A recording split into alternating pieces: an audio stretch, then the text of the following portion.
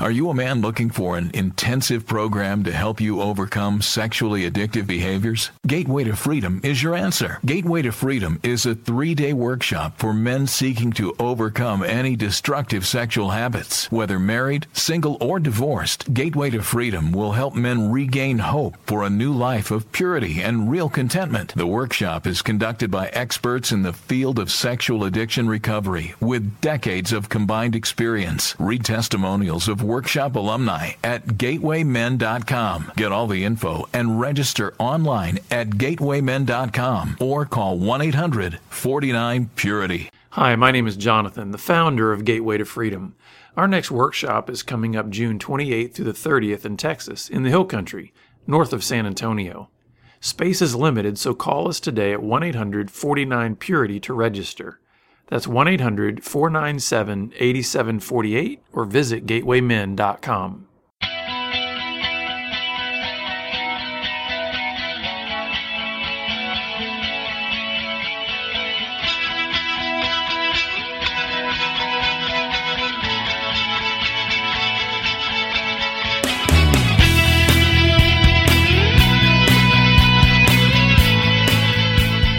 Good day, listeners. Welcome to this edition of the Pure Sex Radio broadcast. We're glad to have you with us. My name is Jonathan, and I have my world-traveling friend, Steven Cervantes, back with me. Wow. So, what's it like to be back in the States? Oh, fabulous. Because you guys went to Israel. We went to Israel for a 15-day classic tour.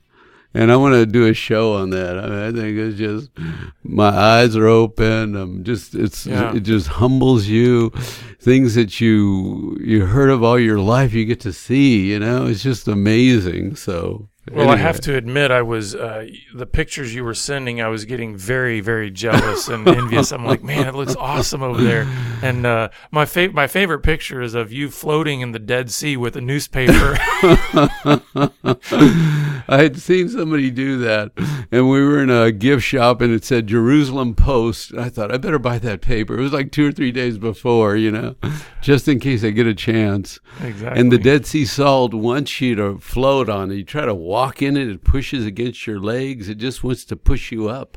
So you just got a foot of water and you float. You know what I mean? You don't have to go very far at all because it wants you to float. It doesn't want to, you go to the coast around here, you can walk in the water. It doesn't resist very much. Right, but the salt wants you to lay down and take it easy or something. I don't know. Forcing you to rest. There relax. You go.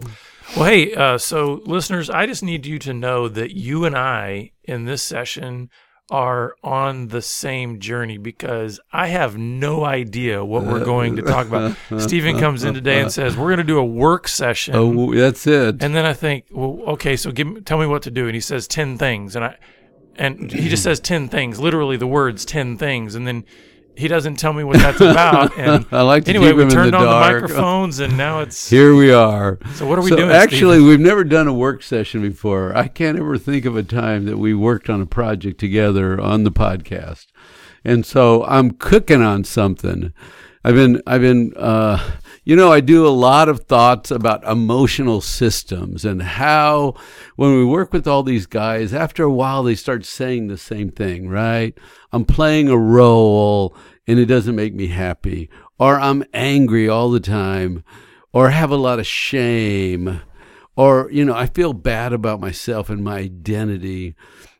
All these pieces get repeated over and over and over. And it's like you could put them together in a map, and that's what I'm doing right now, mapping out all the pieces. And you've been watching my map develop over the last year, Yeah. It's getting better and better. Every time somebody looks at it, they go, yeah, tweak it here, tweak it there. But now the dilemma is, okay, we can map out our emotions and how we got here. But so what? Yeah, what do you do with it? Yeah, what do you do with it, the obvious answer is work on this piece or work on that piece. But if there's ever a criticism of me, it's that you're so emotional, but you're not biblical enough. And it's really true. I try to study the emotions, and then I want to go read my Bible and see what it says, because I want to understand the problem real clearly. Then I want to go to the Bible. Now, other people will go to the Bible to try to understand the problem. But I'm sort of doing it opposite because it's very clearly out there. and it's knowable and mappable, and so and you've now, even talked about how it's so repeatable and predictable. Yes, and exactly. We all are, and so now I've been talking to God, and I'm going, okay, God, you got this Bible over here that tells us how to live, and we got these emotional systems that we picked up in childhood, right? Our emotions were set up before our spiritual growth and truth was, right? We were kids, and we came from homes, and we learned things, and we didn't learn things, and we picked up bad things, and we found things, and other people taught us things. This whole system gets set up, and then we turn to God and say, okay, I'm going to believe you, God. But I got this whole emotional system running, and I want to be a spiritual being now. Mm-hmm. So now, I've come to the place where I said, okay, God, I wonder what the answers are to fixing all the emotional stuff. Is it really spiritual?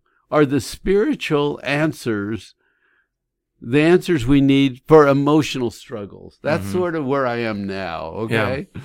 And so what I'm trying to do is come up with 10 truths that the Bible sort of teaches, the New Testament, and see if you can apply those 10 things to your emotional system.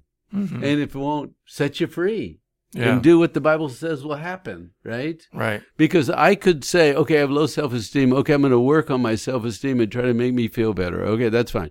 That's on the emotional side. That doesn't have much to do with God, right? But what are some truisms, some truths, some absolutes that no matter what, it always applies? Yeah. Does that sort of make sense what I'm saying now? It's getting less fuzzy, so that's good. It's like good. Because we have a sexual system, okay? We learned when we were little and we refined it and we grew it, and it's like, okay, what are the answers to the sexual system problem? Then we have an emotional system, and what are the answers to the emotional system? And do you think God has a set of answers, or does he change? Okay, over here do this and over there do that, or do you think? My response to that would be, okay, if we come from a biblical worldview, then obviously God is our creator. Okay, and in that creation, He made us with these emotional systems. He made us with the cognitive abilities in our mind, but He also made us with the emotional system. Yes. And so therefore it would only make sense then that our creator who designed us this way would have something to speak into that design. Good. In terms of how it's to function best, right? Yes. And so where I'm going is, do all the spiritual answers fix the sexual system problems? Do all the spiritual answers fix all the emotional system problems? Does that make sense? Right, yeah. So I have some ideas here I'm going to throw out. And I want you to sort of tell me if you think I'm on the right track. I'd love for the whole classroom of students that are out there to be able to raise their hand and interject a few comments, but you're it. You're the student. I've proposed a problem. I think I have a solution. I want you to tell me what you think about this. I have a feeling that in the same way that about a year and a half ago, we did a couple-part series on emotional training for men. Okay. And that turned into a webinar. I have a feeling there might be some fodder here for an eventual webinar, so that very interaction that you're asking for, like, hey, questions from listeners and everything, that's could happen. great. So let's let this be the work session, right? Absolutely. And kind of codify some ideas, and then maybe it could turn into a webinar at some point. Excellent. I like the way you think. So number one, I think the first thing you have to do is admit. Okay. So now you're going to have to help me. What's the biblical application to that? Because if I'm a sinner, right, I can either be a sinner, a sexual struggler, or an emotional struggler. And so I would propose admission of something is the very first thing. Yeah, and I mean the biblical term would be confess, and unfortunately what we've done is we've relegated that. Well, I think sometimes we've looked at admission as only related to guilt. Okay. Right? Especially like when we bring our Christian worldview, a lot of times we say you need to admit, and we talk about weakness or whatever, and we almost always say, well, somehow weakness is a bad thing, right?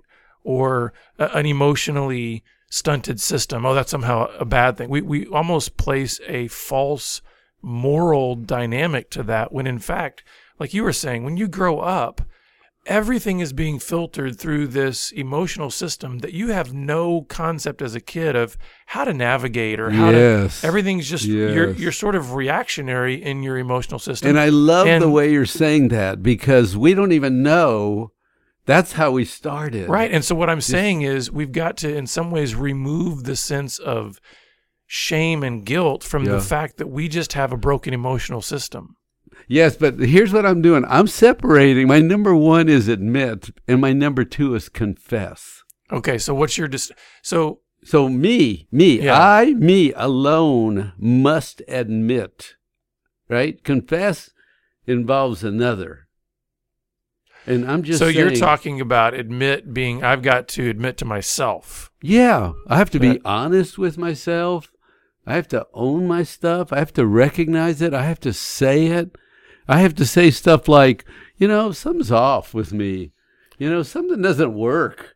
Yeah, I ran away from me. I don't like me. I don't rest with me. I'm angry. I'm always complaining or irritable, or something's off in my system. Mm-hmm. I see other people and they don't look like me. So I'm proposing admission, ownership. Maybe I'm weaving together. Yeah, no, I can understand a little bit of a distinction there.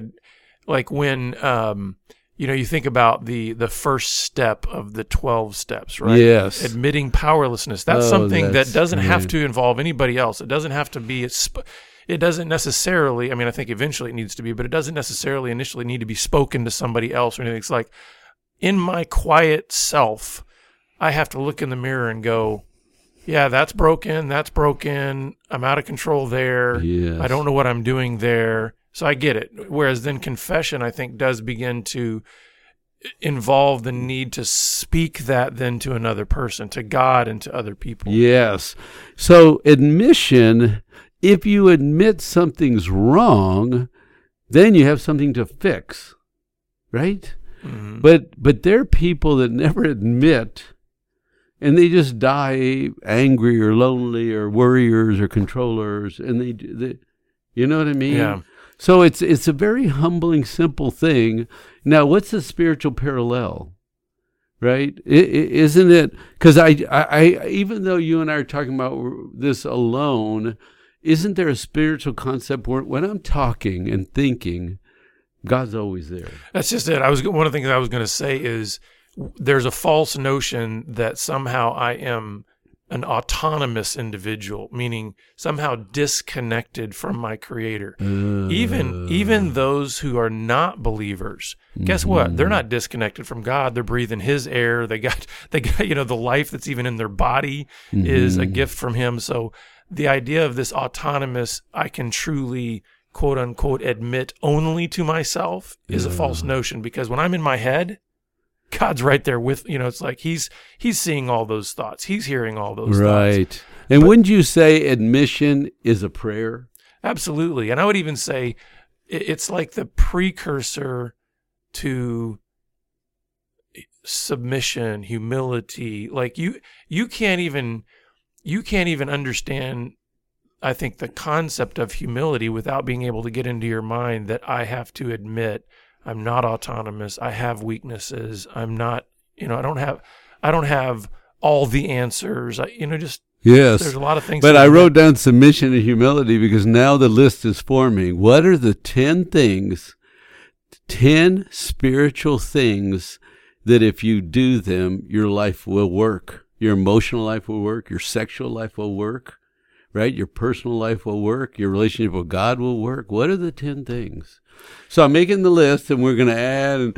So number 1 is admit. I just have to take ownership of my life and say it's a mess. And all of it, the ugly, the broken, the sinful, the everything. Yeah. So change does not occur, and then we could call that prayer. As soon as you say that, you're not saying it alone, Right. Right. As soon as you say, man, I'm a mess, it's like God's always, I know. I got you. Yeah, I've done a bunch of stuff. Yeah, I know you've done a bunch of stuff. Yeah. Well, and I've heard people, I know that. Yeah, and you're even dumb. Yeah, I know that. And here's another thing that I would say in terms of just let's keeping that distinction between admitting and confessing. See, if I'm admitting, I am doing that maybe kind of quietly in my head. Maybe I'm not even trying to include God or anybody else, but like you said, God is there. Mm-hmm. And then I think confession is then in that admission, then turning to God and saying, I'm admitting this to you. Because confess literally means to agree with truth. Mm. So it's finally like admission is recognizing all the faults, right? All of the brokenness, all the weakness, those kind of things. Confess is then saying, and I look over here in terms of God's design for my life, sexually, emotionally, behaviorally, relationally. And now what I have to do is I have to confess where my life is not matching up with the design. Mm. And that is it's almost like a further step into humility, right? Because on one hand, I can stubbornly admit only to myself, at least in my own mind, hey, I'm not a good listener. But I can still hold on to that in pride, right? In other words, I can say, I'm not a good listener. I'm not going to do anything about it. I'm not going to tell God. I don't want to have a conversation with God about it. I don't really want to confess that to my wife or confess. You take the next step. That's right. You know what I mean? That's right. So sometimes we can falsely assume that we're moving towards maturity simply by admitting to ourselves our weaknesses without actually then getting to confession, which is then saying, oh, here's how I'm designed, and my life is not matching up to that. I need to confess where the disconnect is. So number 2 would be confess. Mm-hmm. So when you have to look at your life, reflect, and take ownership and admit, then you have to confess and say, man, there's a lot of mess and there's brokenness. And, I don't know why this picture pops into my mind. We were in college and we were at a bar drinking some beer and I was looking at everybody in the bar. And I said, this place is full of lonely, sad people. Mm-hmm. I'm not coming back here anymore. And I didn't. Yeah. Because I could see the difference. They thought it was happiness and fun, but it wasn't. It was not joy, Yeah. And so I had to confess, I'm doing some things that aren't going to work. They're not part of the plan. They're my attempts to do whatever, which is how we all make messes, right? Everything I thought I should do to make me happy, and right. Yeah, and I think one thing, I don't know if this is getting ahead or anything, but I think one thing too that's we have to recognize here is that if we have a fundamentally different worldview in terms of we've got a Christian worldview, and then we have anything that's a non-Christian worldview, a secular worldview or whatever else. We have to remember that sometimes we take certain things in our worldview for granted as a given. And what I mean by that is, as a given in the Christian worldview, we recognize that we are a derivative, meaning that we don't have all the power within ourselves. We're not self-creating. We are not, there's sort of the naturalist worldview that says, hey, everything came out of a primordial soup of slime. And so there was sort of a self elevation. So we're just part of an evolutionary process. So really the power of change is within ourselves. But what we're saying here is, from the Christian worldview, this idea of admission, the given there is recognizing that, no, we are a creation of God, and therefore we don't have this self-power, this self-generating power to make the kind of changes and transformation in our life that are going to then align us with our design by our Creator. Does that make sense? Yes. So I just want to make sure our listeners understand there can be huge diversions of worldview ramifications based on, do you come from a worldview that says, like the Bible does, that we are not our own creation, we are not our own self-generating power, versus the other worldviews that would say, just it's all within you. The change can happen because you've got the power. So I'm going to put this conversation back in context. Remember, we're talking about the emotional system. Then we're jumping around. But I'm trying to figure out, how do we help ourselves at the emotional level, right? Because we know the sexual acting out is a solution to a broken emotional system. So how do we fix the deeper emotional system? And can we use our spiritual tools to help our emotional system? So number 2 is confess. Mm-hmm. But now remember, this is a very narrow conversation because it's about emotions. What did I pick up emotionally? What have I told myself emotionally? What do I have to confess emotionally? Yeah. Right? When you think about that, because we're trying to use the biblical universal tools on an emotional system. So what do you think when I say that? Oh, the first thing that pops into my head is selfish. Okay. Like serving self a lot. Well, and going back again to just the development of us in childhood, one of the things that I think is immediately apparent in just even how sin just affects and breaks the emotional design that God had for us. Because I believe by God, emotionally, we were designed to be givers and lovers and, helpers. And, I believe that's the design we were made for, is that our emotions were meant to help us to experience all the fullness of life in order to edify and bless others. But guess what happens when you have a child? And the one thing you never have to train a child is to be selfish. Like the brokenness of the emotional system shows up before they can even talk. Yeah, that's good. It's like, gimme. It's all about. And so I think one of the things that has to be confessed is, in many ways, my whole emotional system, the fundamental brokenness of my emotional system is, I really want everything to be about me. I want you to serve me. I want you to please me. I want everything to go my way. Why? So I can have a happy life, or what? Just because the idea is, if I get everything I want, then I'm going to be satisfied. I'm going to be ultimately for fulfilled. Happiness. Yeah. Okay. So I made a note earlier. It said, when I was a child, I saw as a child, I thought like a child, and that's how we all start, right? And don't we have to confess? In our childhood, we picked up some things that may still be hurting us in adulthood. And so this universal tool of confession has to be applied specifically to, what did you believe? That you were not good enough, you were not lovable, nobody liked you. I mean, what lies got woven in very early? Now, and we're not blaming ourselves, right? Because our parents could have said, you're stupid, you're stupid, you're stupid. But at the point that I say, I'm stupid. Right. Now I've owned that. I mean, I've then made that my that own, is what I must confess. Yeah. That I have told myself I'm stupid. And I want to confess that to you, Father. I've been doing this to me. Yeah. Does that make sense? So that you really have to look at your system and say, what have you been doing? And can you admit it and then confess it? Right. Yeah, because I don't think you can move any further towards emotional health without these first two. In other words, you can't skip them. You can't say, hey, I want to jump over and try to become emotionally healthy by learning to communicate better, without ever admitting or confessing.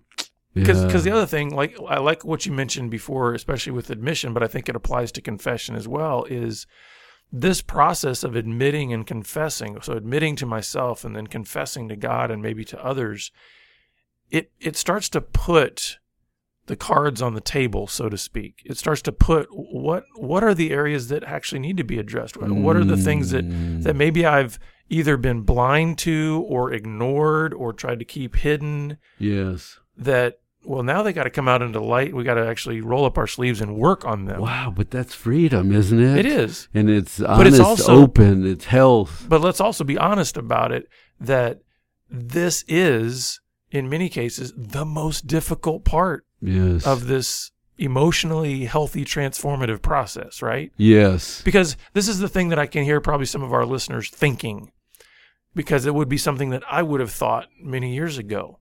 Okay.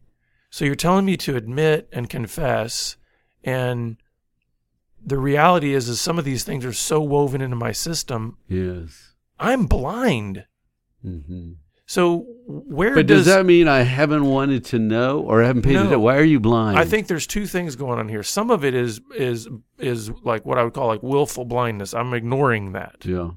I actually do think some of it is true ignorance. And this is where I think, and I don't know where you might have this in the process, because I do think even maybe in the confess piece, this is where I think it's important to have some safe people around you that you can go, I can't see my blind spots. People that know you, or at least know you well enough. That's a good point. To be able to say, hey, brother, have sometimes you're really short and like harsh in how you react to things. And I know that, and whenever this subject comes up, it seems like you go apoplectic, you just like, you know what I mean? So, because sometimes I don't think we're so self-aware that we can with certainty and confidence even know all the things to admit or confess. Well, and you think about what work have we been doing? Most of the guys listening, sexual work. Yeah. Have we been doing emotional work? No, we are ignorant. We haven't been paying attention to ourselves. We've been getting the solution, distraction, fantasy, getaway, pretend, salve yourself with something good, right? But we can't close out the second part of confession without saying, okay, God, and okay, brother, I have to tell you this. I have to tell you, I've been calling myself names all my life. I've been telling myself I'm stupid. I have to confess to you, because then I'm going to do the next thing. I want to repent. Right. I want to turn away from what I've been doing to hurt myself. Mm-hmm. And that's just for the sake of our listeners understanding even a further distinction between confess and repent. So we've got this delineation between admission and confession, right? Admission is more of like just the personal, internal. I'm admitting to myself where my emotional system is broken or depleted. The second is confess. I'm now actually stating to God and to others the areas that need to come out into the light, admitting the childishness or the selfishness, admitting key areas where there's brokenness. Now, the repent piece is a further distinction that is now saying, knowing this and confessing this, I'm now going to make a choice to turn from it. Yes. And so this is where I think, not to say that the other two don't involve acts of the will, but this, I think, really starts to put a finer point on bringing your will into this process, right? Because repentance is, in my mind, I'm now translating that to an action. Yes. I'm going to turn away. So let's take, for instance, the idea of when I was mentioning selfishness, and let's talk, maybe I think about that specifically in, let's say, my marriage relationship in a particular area. Well, to repent is to now say, I have recognition of where I have been going in a wrong direction. Yes. And so now I'm going to turn, and so my behavior is going to change because in my mind, I'm repenting and I'm turning in another way. And don't you love this? There's three very clear, distinct steps that are biblical steps that must be applied to the emotional system for the change to occur. This is what I've been asking God. How do we change ourselves emotionally? And the answer was, hey, look, I gave you all the answers. All the answers are the same. Just take the answers and apply them anywhere you want, to your sexual system, to your emotional system, to anything else that's not working. So I knew this would happen. At this pace, we're going to have to do this in like a 3-part series. So, we're going to have to do multiple parts on this because we only got through 3 and we're about out of time. Okay. So all right. Can we just pause there? We'll pause. So listeners, hang with us. We love to do this a lot of times, tease you with this great topic. And, we talk about 10 things and we only get 3 in one program. But trust us, we're going to get through all of them. So come back next time so that we can start diving into even more. But let's be people who admit, confess, and repent as it applies to our emotional system so that we can grow as healthy men and women in this life. So thanks for being with us. We look forward to seeing you back here again next time on the Pure Sex Radio broadcast. Thank you. Take care. Pure Sex Radio is paid for by Be Broken Ministries. Visit us online at puresexradio.com.